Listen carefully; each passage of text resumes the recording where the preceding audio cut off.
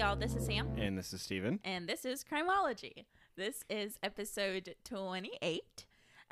We are super excited. I feel like every time we record, it's been like forever since we've recorded the last time. So we get like real giddy and we're like just excited to record. So it makes recording fun now. And it also doesn't help that we're recording this at like 9 o'clock at night. Oh, so gosh. we've got that like tired energy going. Yeah, that like after late. Because we used to have this kind of energy 1, 2 o'clock in the morning. But now, since we're old, it's like 9, 10 o'clock. We've got that second run energy. Speak for okay, yourself. Me. Sorry. You've always been an old lady. Listen, 9 o'clock. I want to be in bed right now. You never could hang with us in college. No. 11 o'clock was the late at college. Party was just getting started then. But yeah, this is episode 28. So I always kind of give a little bit of like, here's where I found this case. And I can give credit to this case from TikTok. I feel like there's a lot of cases that I found from TikTok. And a lot of those cases tend to be a pretty gruesome case. And so this is one of those. And so, yeah, TikTok has hit me with a lot of really good true crime cases. So this is one of them. So let's just jump right in. This episode, we're going to talk about Colleen Ritzer. Colleen was a 24-year-old who taught math at Danvers High School in Massachusetts. I cannot say that word. It sounds like I'm cursing. So I texted Steven and I was like, we've got this episode. Here's where it's at. I need you to say it on the podcast because I can't say it. Me and my sister have been working on it and I tried right before, but it comes out as a curse word. So I can't do it. Anyways, a little humor. So the joke was going to be, if we were recording this earlier, I was going to just go in there and every time Sam said Massachusetts, I was going to just bleep it out. But unnecessary bleeping. Unnecessary censorship. So, but this works just as well. So anyway, she taught math in Massachusetts. Yep. I was going to try to say it, but nope.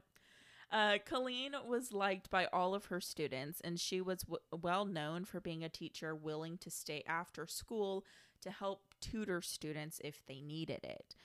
So on October 22nd, 2013, Colleen asked new student Philip Chisholm, who was 14 at this time, to stay behind after school. Philip had just moved to Danvers from Tennessee, and after school, Colleen tries to kind of start this conversation with Philip and asking him about Tennessee. Another student who was in the room when this conversation is trying to happen, they said that you could visibly see Philip becoming upset when Colleen asked about Tennessee. And so Colleen quickly dropped the conversation and tried to move on to something else. And then obviously into the tutoring session. So around 3 p.m., security cameras show Colleen leaving her classroom and heading to the bathroom. In the same camera, you see Philip also walk out of the classroom and kind of looking up and down the hallway as soon as he leaves, like he's trying to find her. And then he sees her, and then he stands in one place for a little bit, almost like he notices the camera being there. So he takes a step back with his back now to the camera, kind of with half of his body back into the classroom and half of his body in the hallway. And he lifts the hood of his jacket up to cover his face and then walks the same way that we just saw Colleen headed. Obviously, we know this is Philip because he's in full frame of the camera before I think he realizes the camera's there. So I think he pulls up that hood to try to cover himself up. But anyways, we see him headed towards the bathroom. In the bathroom, Philip puts on some gloves and then he pulls out a box cutter where he slashes Colleen's throat 16 times before raping her. Apparently, a student walked into the bathroom as Philip was pulling up his pants. This student, however, thought he was walking in on Philip changing, so quickly turned around and left the bathroom and didn't come into the bathroom fully. When Philip leaves the bathroom, another security camera catches Philip, and this time it only catches kind of like the back side of him and kind of like the side of him, but you see his right hand and it is bloody and it's red, and you can tell that from the security camera. 10 minutes later, we see Philip on the same security camera rolling a big green trash bin, but this time he has changed jackets and he's wearing like a ski looking mask. Can't really tell a whole lot. I can't tell if it is like a full ski mask or if it's like his hood is covering his forehead, but all you see is his eyes. Philip had packed the change of clothes, the mask, and the gloves in his backpack beforehand, which leads a lot of people to believe that he had planned this attack and knew that this was what he was going to be doing today. Security cameras show Philip rolling the trash bin to a wooded area outside of the school after he leaves the bathroom. So first off, shout out to the school for the many security cameras, because I know the high school I went to, I don't know even for sure if we even had security cameras. I worked in the office like all of my senior year and never heard of security cameras. So the fact that like this guy is caught so many times throughout security cameras, I don't know. I couldn't imagine what would happen to this case if they didn't have those security cameras. So shout out to the school. So another big question in this case, and during the trial was, did Colleen die in the bathroom or in this wooded area? Because here's what happens in the wooded area. Many believe that she's still alive in the time. So she's being put in the trash bin. I should make that clear. She's in the trash bin when he rolls it out to the wooded area. Some believe that she's still alive while being in the trash bin. Others believe that she wasn't and that she died in the bathroom and didn't experience what comes next in the woods. She dumps her body into the trash can and then out of the trash can, and then sexually assaults her with a tree branch, leaving her body in a sexually violating way, while also leaving a note that says, "I hate you all," before leaving the crime scene altogether. After he leaves, Philip uses Colleen's credit card to go get some fast food and then to see a movie at the local movie theater. A little after midnight, Philip is found walking along the highway. Police end up searching his backpack, where they find the bloody box cutter. When Philip is asked where the blood came from, he tells them it's from the girl. Also in his backpack is Colleen's credit card and her underwear. At this time, Philip is arrested for rape, robbery, and murder. Now, while waiting trial in 2014, Philip attacks a female staff member in the youth facility that he was staying in during this time. The 29-year-old walked into their locker room while Philip also entered. He takes off his shoes so that way he could sneak up behind her. Philip slams her against the wall, choking and punching her, and then stabbing her with a pencil. Another staff member heard what was going on from outside and came in to help her. After this happened, Philip was charged with attempted murder by strangulation, assault with intent to murder, kidnapping, and 2 counts of assault and battery with a dangerous weapon. In 2016, however, he was sentenced to 40 years in prison for killing Colleen. So this was a case that, from the things that I was seeing on TikTok, I mean, the fact that he gets 40 years and that's it.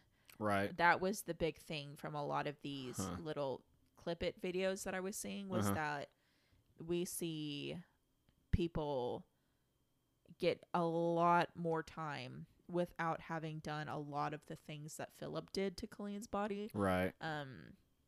But anyways, it's a pretty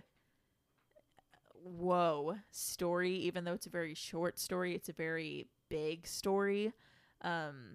And the fact that we get an ending that he's only going to have to serve 40 years. Well, and maybe part of that too is, because they said he was, 14?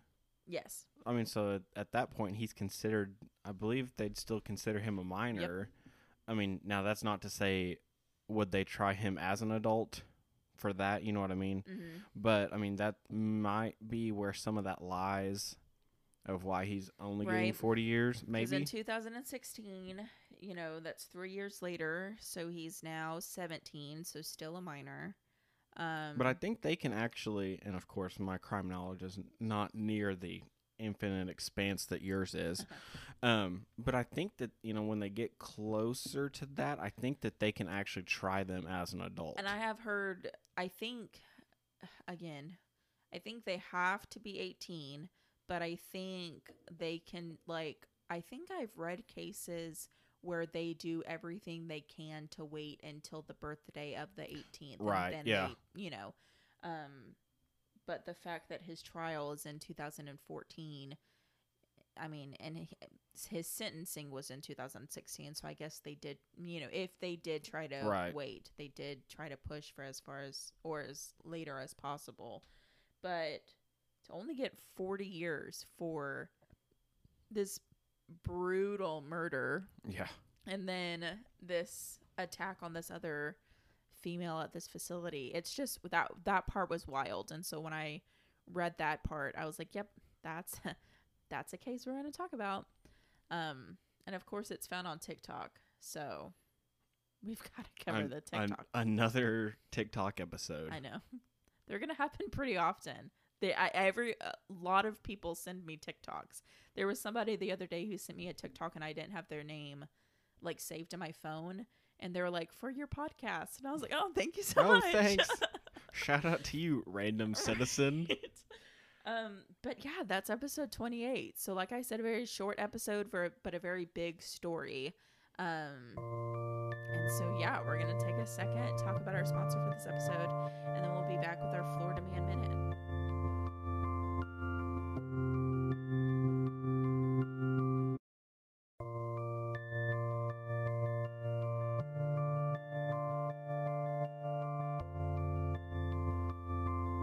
Now we're going to do our Florida Man Minute. This is where we Google a random date along with the words Florida Man, and I just sit back and giggle at what Steven finds. Okay, Sam. So as always, I have a question for you.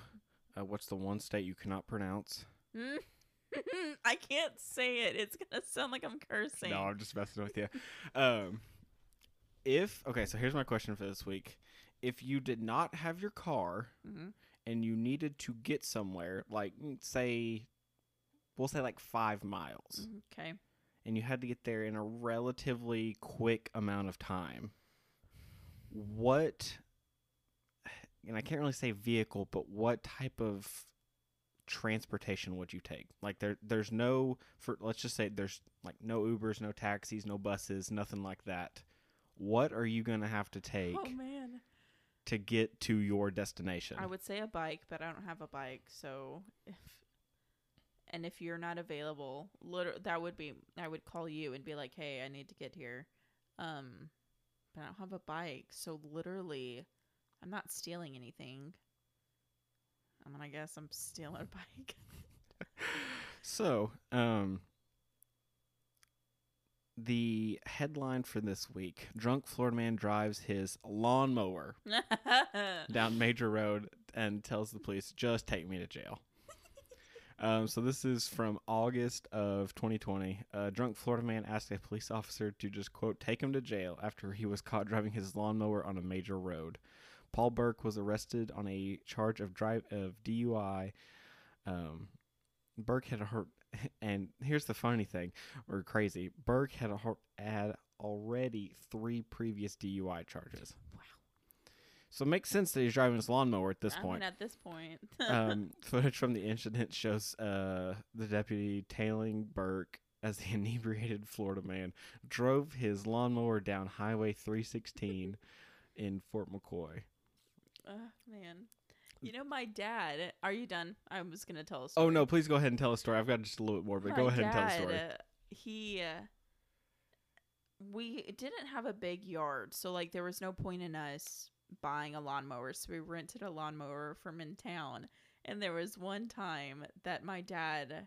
we had to take it back, but it wasn't working or something. So anyways, I had to follow behind him in my truck, and we drove, now not down a highway, but through the roads of Wagner, Oklahoma. Right. And there's my dad on his lawnmower, and I was in my truck, windows rolled up, hoping nobody recognized me. So I love this story. So, so I've actually got a similar story. My dad, when they moved, they had a tractor at their house. I mean, and it's got, the full bucket, the whole deal. And, we live in Oklahoma, so it's not uncommon for tractors just to be rolling down the road. But it was one of those deals. He got out in front of me, and I was just slow rolling. I mean, it's... You're like, all right, here we go. It's maybe like 2 or 3 miles from their old house to our house.